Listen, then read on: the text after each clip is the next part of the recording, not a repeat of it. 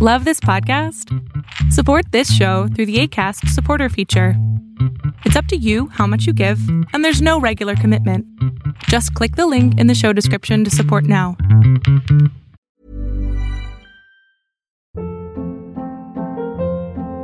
Hold up. What was that? Boring. No flavor. That was as bad as those leftovers you ate all week. Keke Palmer here, and it's time to say hello to something fresh and guilt-free. Hello Fresh. Jazz up dinner with pecan-crusted chicken or garlic butter shrimp scampi. Now that's music to my mouth. Hello Fresh. Let's get this dinner party started. Discover all the delicious possibilities at hellofresh.com.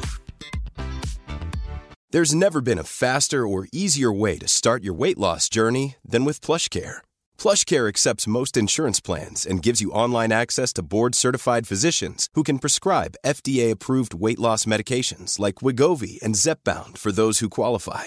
Take charge of your health and speak with a board-certified physician about a weight loss plan that's right for you. Get started today at plushcare.com/weight-loss. That's plushcare.com/weight-loss. plushcare.com/weight-loss.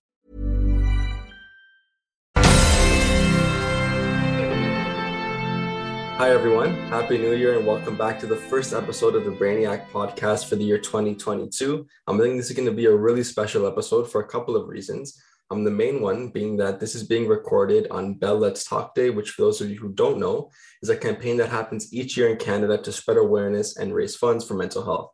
And seeing that there's going to be a lot of important conversations about mental health happening around this time of year, I thought it would be really fitting to discuss concussions from a mental health perspective in terms of some of the psychological outcomes of concussion, what may cause them, and how we can support the mental health of athletes or individuals that have been concussed. And on top of that, given our guest's unique experience, we'll also talk a little bit about the world of concussion policy and the importance that that plays as well. And so in saying that, I'm so thrilled to be joined by Sandhya Mailabathula. I've been really lucky to get to know Sandhya a little bit through some extracurricular activities over the last year or so. And I'm so grateful that she's taken time out of her busy schedule to join us today. So thank you so much, Sandhya, for coming on today. Thank you so much for that very kind introduction. And it's an honor to be here and such a pleasure to be chatting with you today. Fantastic. So I'll just give a little bit of a bio for Sandhya so our listeners can get to know you a little bit better.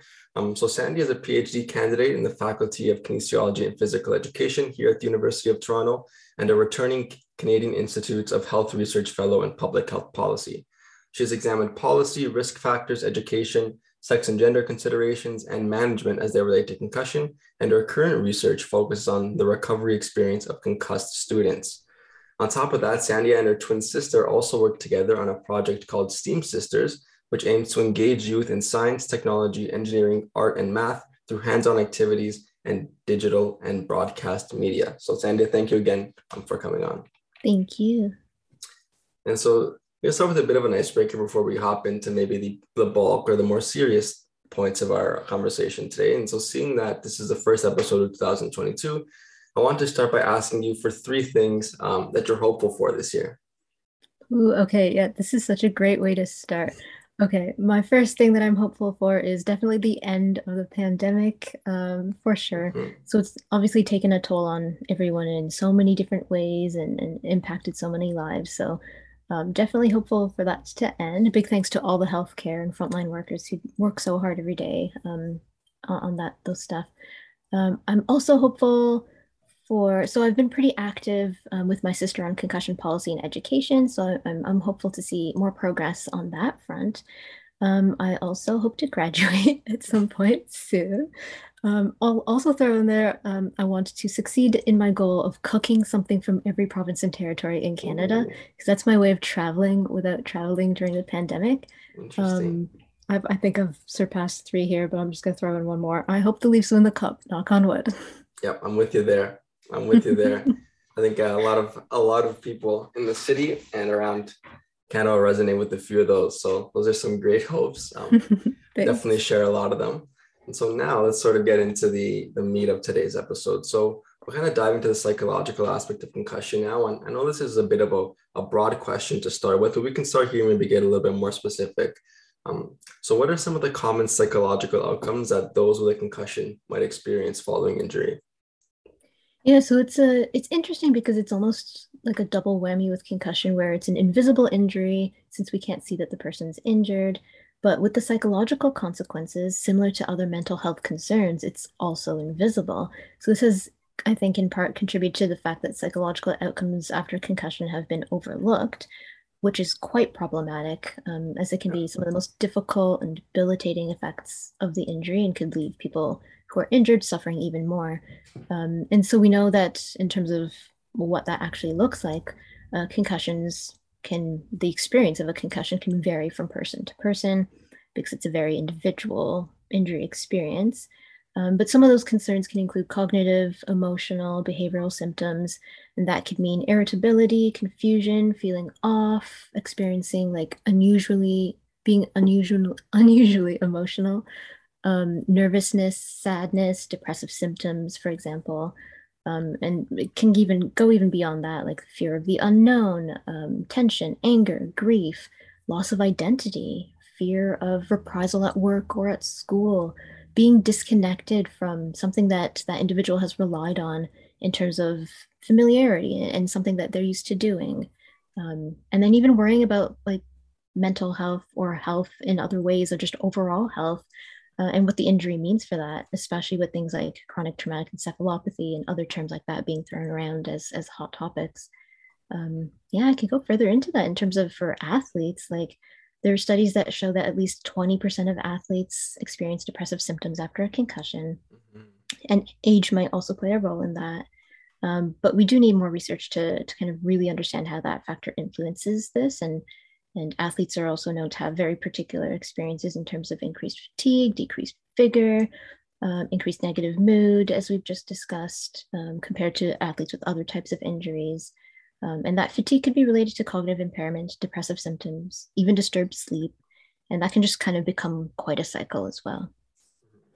Absolutely. I think some of those points that you made about like just the fear, the unknown aspect of concussion is sort of it can be a big driver of some of these outcomes, and not a lot is known by a lot of people about sort of concussions and what can come with that. So I think that was a really great point. And just kind of building off of that, based on kind of what you've learned over the years and some of your own research, is there a period of time following concussion where these types of outcomes may be more prevalent? So, for example, is someone more likely to experience them within those first, maybe, let's say, 2 to 3 days after concussion, or is it maybe more likely to experience them if recovery isn't going well and then concerns begin to grow from there? Yeah, that's a really good question. So I think it because it's such an individual injury, it can vary and it can depend on the person and their specific individual context. So we can see both acute sort of and longer term psychological Mhm. effects there of a concussion. And I would say that across the board, from what I've seen personally, they are all of those are not quite as well as addressed as other aspects of the injury, such as the physiological side of things. But I do think things are starting to change and there's still a lot to be done. So I would say that fear, that frustration, I've seen that immediately after the injury. What is this injury? What does it mean for the individual? It depends on how much they've heard about a concussion before or not. And then kind of further along the line, uncertainty. When will this recovery experience end and what's going to happen to this person? Can they reintegrate into their normal previous pre-concussion life as well as they hope to? Those sort of things I'm seeing in my research now. Um, Mhm. yeah, and it's really spans across that entire period. Yeah, I think a common theme that we've kind of, touched upon only in just these first few minutes is that it's a really an individual injury, and Yeah, it's like not a one, you can't sort of paint all concussions with one brush, so to speak. Like everyone has different experiences, and that can kind of make it even more difficult to work through from a clinical perspective too, I'd imagine, just because we really need to know what's going on because you can't make assumptions or you can't generalize things a lot of the time, which is kind of absolutely. a quirky thing about concussions in comparison to other types of injuries.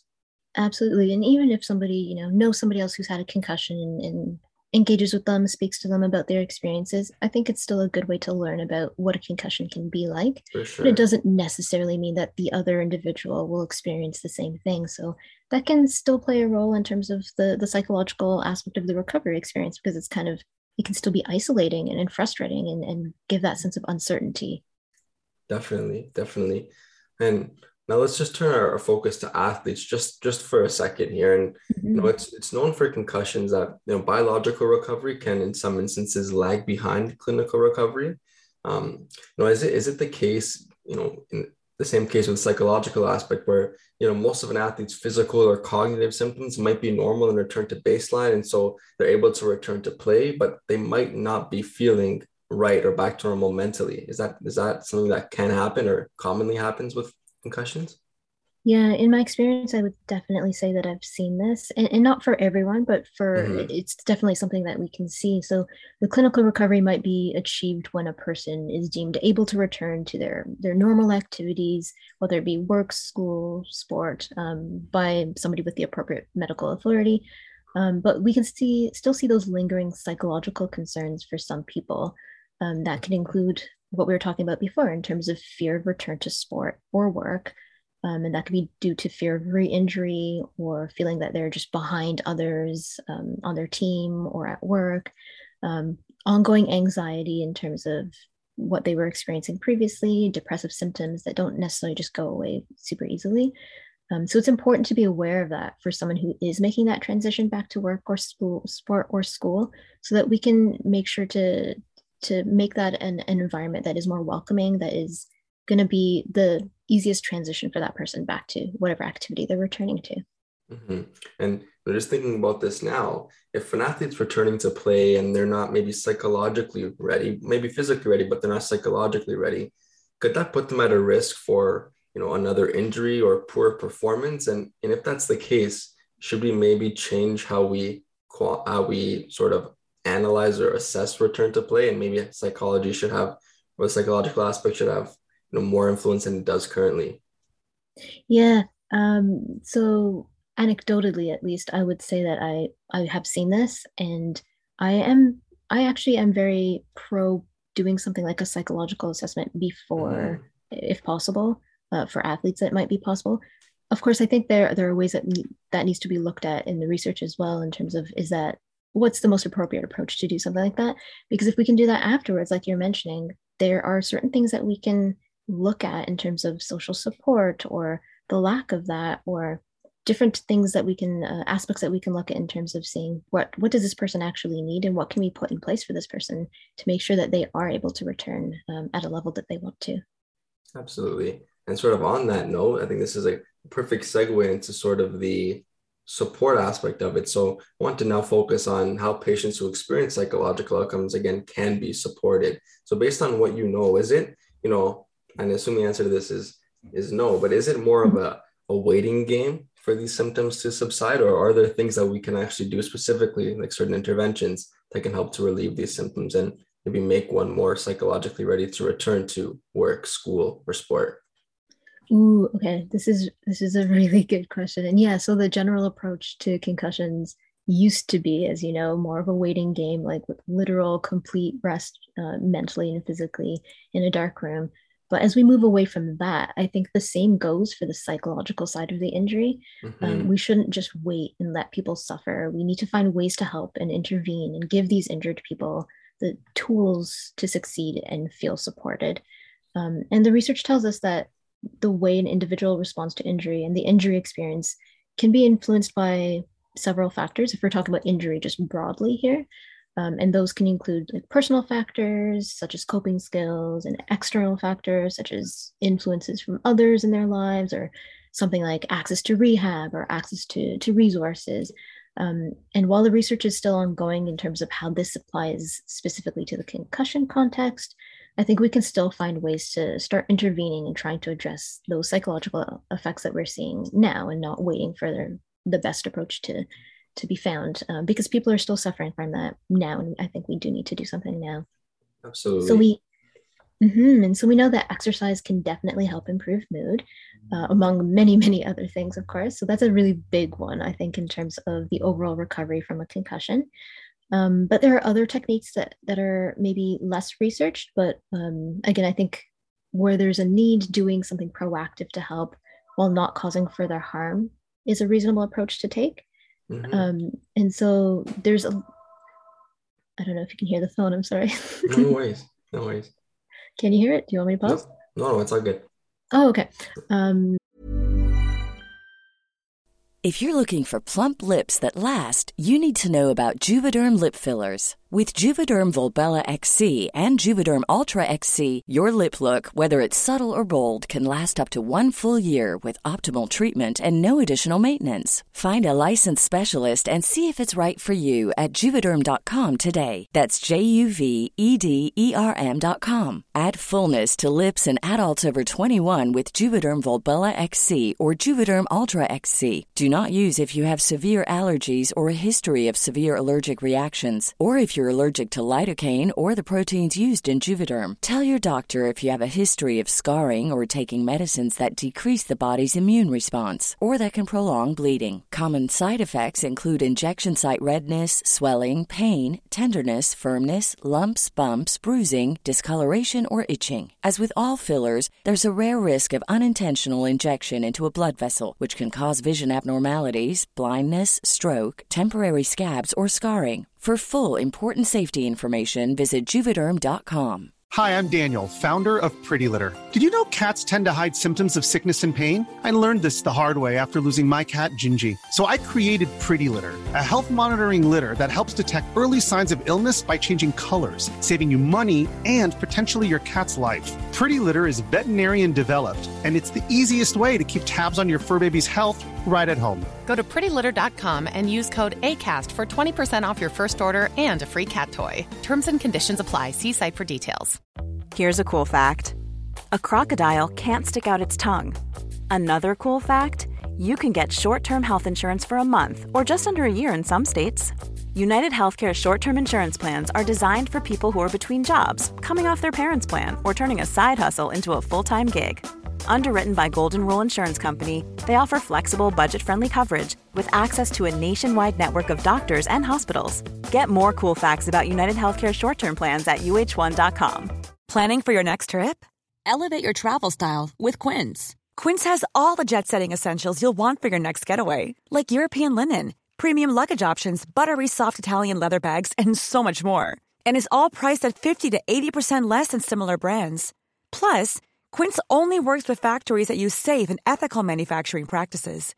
Pack your bags with high-quality essentials you'll be wearing for vacations to come with Quince. Go to quince.com/pack for free shipping and 365-day returns. So what was I saying? Talking about exercise and then some less research, but still possibly beneficial aspects. Yes, thank you. So there is some research on satisfaction with social support being helpful to decrease negative mood states and particularly anxiety. So I find this one particularly interesting because it's not the support system necessarily itself, but what the concussed person feels about that support system. So whether they're actually satisfied with their need for support or do they actually feel supported. And that social support system for an athlete, for example, could include family, friends, teammates, and sometimes also include like trainers, coaches, and other team staff. But if somebody is a teammate or a friend of somebody with a concussion who's an athlete, I mean, that's something to keep in mind to make sure that you are able to provide that support as much as you are able to for the person in your life. And sort of touching on the idea of social support, which I've actually noticed is coming into like the literature a lot more recently, which is great. What are some of those things that an athlete or a person with a concussion would look for out of their close social support network to sort of help them through that injury? Yeah, okay. So I think if you are somebody who's a family member or a friend of someone who's had a concussion or a teammate, being aware, being educated, seeking that education yourself, being supportive, asking what that person who has a concussion needs, while also balancing how you know that person and not overwhelming them, because that could be a bit of a delicate balance there. Being a resource and knowing that flexibility can be really, really helpful, and just being genuine with your support, I think is really important. And letting the concussed person guide that sort of process, but making sure that they know that you're there for them, and then helping them to do the things that they enjoy to do, while making concerted efforts to include them in ways that they can participate in trying to keep them connected. So like in a friend group, sometimes if a friend group tends to go out and do things sort of that includes more sound and that sort of thing, one of the common effects of a concussion is sensitivity to sound. So trying to maybe keep in mind that okay, this person in the friend group can't do those things. So how can we keep them included? How can we modify what we do to make sure that there's some level of support and they're not going to feel isolated and kind of frustrated and alone? I think that's fantastic. And also kind of as you were saying it, I couldn't help but think like that's sort of sounded exactly if I were to ask you a question, not somebody who was had a concussion, but someone who's experiencing any mental health issues or mental illness. It sounds like social support is, just being there for that person, understanding what they need and doing your best to be there in a genuine way. I think there's a lot of overlap and it makes sense that that would be the case as well. Just, people who, need a little bit of help. It, goes a long way just to be yourself and be there for them in any way that you can. I think it's a pretty important lesson to take away for somebody who, if somebody has a concussion or, anybody who is experiencing any sort of difficulty or with their mental health as well. So I think Bella, let's talk to you. Was a really great point that you made. And I really appreciate that point as well. Yeah. No, it's so important to be there for other people and kind of if we're there for each other, I think we can do a lot of good. Absolutely. And so just keeping an eye on the time here, we'll wrap up with another conversation, kind of switching gears here, but I'd be remiss if I didn't ask you a little bit about your work in concussion policy, because I find that to be honestly really, really fascinating. So just start with a bit of an intro question. So where did your interest in like policy work come from? And then how did you get started in this area of concussion work? Ooh, okay. So I've been really excited and honored to have the opportunity to work on concussion policy, something that's super close to my heart. And I've been doing this with my sister. I'm a twin, and my sister is an MD PhD candidate at the Institute of Medical Sciences at U of T. So we actually got started in this field way back in the day by working on proposed legislation at the federal level, so beginning in 2010. And we consulted on Ontario policies. So we're longtime advocates on concussion issues, and we do a lot of science communication as well as the STEAM sisters. And we bring in a lot of that concussion stuff through that as well. Fantastic. So you did mention some of those pieces that you worked on. I want to just probe a little bit further into each of those so you can kind of tell our listeners what those projects were involved. So one of those pieces that I came across during my preparation for this episode was that piece of policy that you put together with your twin sister was called the Pan-Canadian Concussion Strategy. Is that correct? Yeah, you did your homework. Can you maybe walk us through what that was and sort of maybe how it progressed and then where it stands now, if it's still, being discussed in legislation? Absolutely. Yeah. So kind of if I take it from how it progressed, like where it started was our interest actually from our love of the coolest sport on earth, also known as hockey. So we're super passionate about it. We love to play it and watch it. And it really struck a chord way back in the day when we learned about the story of Paul Kariya, for example, and many others whose careers were really affected by this invisible injury. And so we started to read more about it in the literature, and when we had the chance to write policy or proposed policy. And I learned a lot more about it in a course that I took at U of T called Sport Medicine with Dr. Doug Richards, which is an amazing course. And we continue to just talk to Canadians with concussions, and we realize it's an injury that goes far beyond sport. So that's a big piece of this here. Yeah. It's not just sport, it's injury at work or home or at school, on the road, or anywhere really.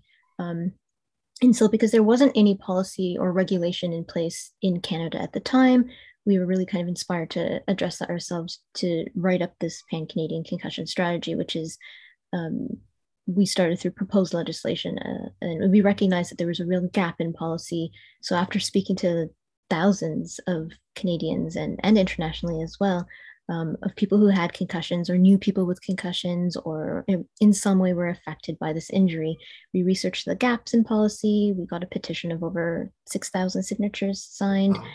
It was such a good experience and a very moving experience to be able to talk to these people who had concussions and hear their experiences and hear how these things had affected their lives. So we also were very lucky to travel the country and internationally to share our petition and our idea. So it ended up as a private member's bill in 2014 in the House of Commons in Ottawa, supported by Member of Parliament Dr. Kirsty Duncan, who was such a pleasure to work with. And our strategy was comprehensive and it addressed many aspects and facets of concussions in Canada and beyond. But I can summarize that a bit by saying that our bill asks the government to do three specific things. And these include implementing a National Concussion Awareness Week, a national strategy to address concussion in terms of awareness, prevention, diagnosis, and management, as well as a Center for Excellence to promote research and ongoing evaluation of policy, especially since, as we know, this is such an evolving field and it wouldn't make sense for policy not to evolve with it or to be static or something like that. Sure. So yeah, we continue to work on this issue, and part of that for us is to continue the conversation about it. And you're doing a fantastic job of that here, so that's super awesome. And in continuing that conversation, we do that in schools or in events with the general public, but also still with the government. So just before the pandemic, we were asked to provide our recommendations to the Subcommittee on Sports-Related Concussions in Canada. We were there. Thanks. It was a really interesting experience. We were there representing researchers and policy consultant perspectives, but also as individuals with the experiences that we had. And they also spoke to other researchers and athletes and clinicians. And so there was a report that was published of the recommendations, and we were super delighted to see that the report included some of our original recommendations from the bill. So that includes like the Concussion Awareness Week, which now exists, an expert advisory board, and the collaboration between provinces and territories and the federal government to ensure that there's collaboration and discussion going on here, because again, it's not a static field, and we need to see that movement and to ensure that we learn from each other as well. Wow, I think that's honestly such an incredible story, and honestly like quite inspiring. Thanks. The way you and your sister sort of took a passion that, you know, from watching hockey to recognizing there's an issue here and then actually creating, you know, tangible change in our country. And I'll get to it in a little bit in our province too of Ontario, which is, it's honestly just so incredible. And like it's really inspiring as well. We were really lucky to have this experience and this opportunity, and it takes a really long time to work in the policy field, but we were just so motivated, I think, particularly by the stories that we were hearing from Canadians and others, and how these things affected their lives. And it was just very, very motivating to want to do something about that and try and help. For sure. I guess it's, you know, one thing for you to care about something personally, but then to sort of see that other people have been affected by this thing that you care about and that there's really a need for change. I only imagine how motivating it is to like want to then put that into action and create change. And the fact that you've been able to do that is honestly great. Really great. I think you put that really nicely, and thank you. I think you put that really nicely in terms of seeing that need for change, because it was something we could see when we were talking to people about that passion about the topic and how it really affected them. And it really kind of highlighted and emphasized that Canadians wanted to see change in that area and needed something, and we needed to see some policy change there. Certainly. And speaking of, you know, policy change, and the last thing that I want to talk about before we sort of wrap up here is that I saw that you had consulted and helped inform a piece of concussion legislation in Ontario called Rowan's Law. Can you give a brief introduction to Rowan's Law and what it is for maybe those who are unfamiliar, and then sort of give us a brief description about, you know, how that opportunity came about and how you were involved in that process? Yeah, absolutely. So maybe I can kind of make a bit of connection to the bill that we were working on federally. So our private members bill that started way back when and was introduced in Parliament federally in 2014, and later the same year, Ontario became the first province to have some sort of policy in place in terms of a policy program memorandum 158, which was what it was called, on behalf of its Ministry of Education. We were really honored to be able to help on that. We were asked to consult on it to provide our thoughts and perspectives and, I guess, expertise on what was needed in this type of policy. And this policy directed school boards across Ontario to implement things like concussion awareness, prevention, identification, management, and training programs in their elementary and secondary schools. And I think it's certainly wasn't perfect, but definitely a good step in prioritizing the problem. Very good step in the right direction. And so this, what we call PPM 158, as it was known, became Rowan's Law in 2018. So that is legislation that's named after Rowan Stringer, who was a secondary school student and rugby player who was who had multiple unmanaged concussions and tragically died, which is a terrible, terrible situation and a tragedy. But after that, the law became known as Rowan's Law, and it now describes new requirements for both sport organizations and school boards.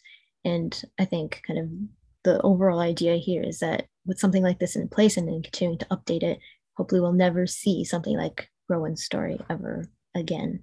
And so some of the pieces that we're seeing with this legislation is a requirement for sport organizations to confirm awareness of concussion resources, to do things like establish a code of conduct to avoid risky behavior, trying to convince people to have that sort of culture shift away from that sort of behavior, and to establish a removal from, but also return to sport protocols for these student athletes to follow during recovery. And then in terms of the school boards, new requirements such as training and education for sport officials, again, codes of conduct and concussion tracking as well, which is super critical for us to be able to tell if the problem is even getting better. Absolutely. Yeah. And so there's been some great reception for Rowan's Law. And I think people might recognize some of the awareness tools from like commercials on TV or on social media or something like that. Sure. But it also means that there's like tangible tools to support education in the classroom. And again, a long way to go, but at least this provides some sort of consistent expectations for addressing the injury. And hopefully, again, never to see a story like Rowan's ever again. Yeah, that's for sure. And I think, funnily enough, when you mentioned the idea of actually sort of seeing things around, I think it was a couple of years ago, I was actually at a hockey rink and I saw an advertisement but on the boards, they have like advertisements on them. Yeah, like it was one one, posters. yeah, it was one for Rowan's Law. And I was like, kind of came full circle. I was like, holy smokes, it's actually like really cool to see this out and at hockey rinks and just have that, funnily enough, that invisible injury become now visible for everyone to kind of learn about and just have that increased awareness of. And I think sort of just that's sort of my piece of Rowan's Law, kind of how it's come to life for me and my own, experiences, playing hockey and experiences. Yeah. So it's just really interesting that you. Sorry? Yeah. Oh, sorry. I was just saying so well put in terms of, that's creating the discussion around it. So it's making the invisible more visible. Absolutely. It's something that is so important to see. And it's a really cool example of it there. Mm-hmm. Yeah, it's just really cool to actually be able to talk to somebody who was involved in that and sort of show that there's like a path for people who are passionate about concussion to make change. Again, as I said earlier, I think that's sort of a really big takeaway for those listening, and even for myself who would like to see, concussion more recognized in policy and just around our general day-to-day life. I think it's just great to get your perspective on that, and hopefully people take some important lessons from what you had to say today. Thanks. So I think that kind of brings us to sort of the end of our episode, again, being mindful of time. So that was, so great to get your feedback and your expertise on these topics, and, taking the time to come on today to talk about the psychological aspects of concussion. And again, like we just finished with this policy side of concussion work that maybe doesn't get a lot of recognition, but as we know is extremely important. So thank you again for taking the time to come on. Yeah, thank you so much. I'll actually just add one more quick thing, maybe, because it connects very much to the topic of today. Just recently, in last fall, coming back to the concept of psychological impacts of a concussion, I had the chance to be present, I guess, as a researcher and policy consultant with experience in this area, for an announcement from the government of Ontario, where they were talking about strengthening the commitment to athlete safety in terms of investing some sum of money with the Canadian Mental Health Association of Ontario to help raise awareness of how concussions can affect mental health and to improve education. Of these like psychological consequences of the injury. And I think that's a good first step, and there still needs to be a lot more done, but it's good to see these things are starting to happen. And I think that was an important step. Yeah, for sure. Definitely a cause for optimism. Then in that case, I wasn't even aware of that. So that's wonderful. And thanks for sharing that with us as well. Of course. And so just before we wrap up, I wanted to give you the opportunity to let our listeners know maybe where they can find you and some of your projects on social media, if they'd like to continue following you and the great work that you've been doing and will continue to do. Well, thank you very much. Okay, so alongside the work that I do on concussions, I'm also an educator and science journalist and podcaster and Instagrammer, and do digital media stuff and a science advocate. So in terms of concussions, you could check out a couple of recent talks that my sister and I gave, one for the Toronto Science Policy Network and another for Exploring by the Seat of Your Pants, which is a great name. Both of those you can find on our YouTube channel, which is the STEAM Sisters. Awesome. And you can also follow our adventures in science, technology, engineering, art, and math on Instagram and on YouTube, where we just launched season 2 of our new show, which is called the STEAM League, which features superheroes in STEAM and which is kindly supported by the University of Toronto, Affinity Partners, Manulife, and TD Insurance. But in any case, please check it out on YouTube or on Instagram. That's wonderful. Thank you for letting us know about those. I'm sure people listening who enjoyed our conversation will be quick to check those out. So thank you for sharing that. Much. And with that, I think that brings an end to this month's episode. So I just want to thank everyone so much for listening. I hope everyone has a great 2022. And lastly, don't forget to follow us on Instagram as well at concussion.can.toronto. Thank you so much again, and see you next month for a brand new episode. HeadCheck Health bridges gaps in concussion care through simple, powerful technology. Join organizations like the Canadian Football League, Trek Factory Racing, the Canadian Junior Hockey League, Eastern Washington University, and Volleyball Canada, who rely on HeadCheck Health to improve communication and optimize care. Visit headcheckhealth.com for more. The music at the beginning of this podcast is by Bensound. www.bensound.com. Hi, I'm Daniel, founder of Pretty Litter. Did you know cats tend to hide symptoms of sickness and pain? I learned this the hard way after losing my cat, Gingy. So I created Pretty Litter, a health monitoring litter that helps detect early signs of illness by changing colors, saving you money and potentially your cat's life. Pretty Litter is veterinarian developed, and it's the easiest way to keep tabs on your fur baby's health right at home. Go to prettylitter.com and use code ACAST for 20% off your first order and a free cat toy. Terms and conditions apply. See site for details. Even when we're on a budget, we still deserve nice things. Quince is a place to scoop up stunning high-end goods for 50 to 80% less than similar brands. They have buttery soft cashmere sweaters starting at $50, luxurious Italian leather bags, and so much more. Plus, Quince only works with factories that use safe, ethical, and responsible manufacturing. Get the high-end goods you'll love without the high price tag with Quince. Go to quince.com/style for free shipping and 365-day returns. Imagine the softest sheets you've ever felt. Now imagine them getting even softer over time. That's what you'll feel with Boll & Branch's organic cotton sheets. In a recent customer survey, 96% replied that Boll & Branch sheets get softer with every wash. Start getting your best night's sleep in these sheets that get softer and softer for years to come. Try their sheets with a 30-night guarantee. Plus, get 15% off your first order at bollandbranch.com. Code BUTTERY. Exclusions apply. See site for details.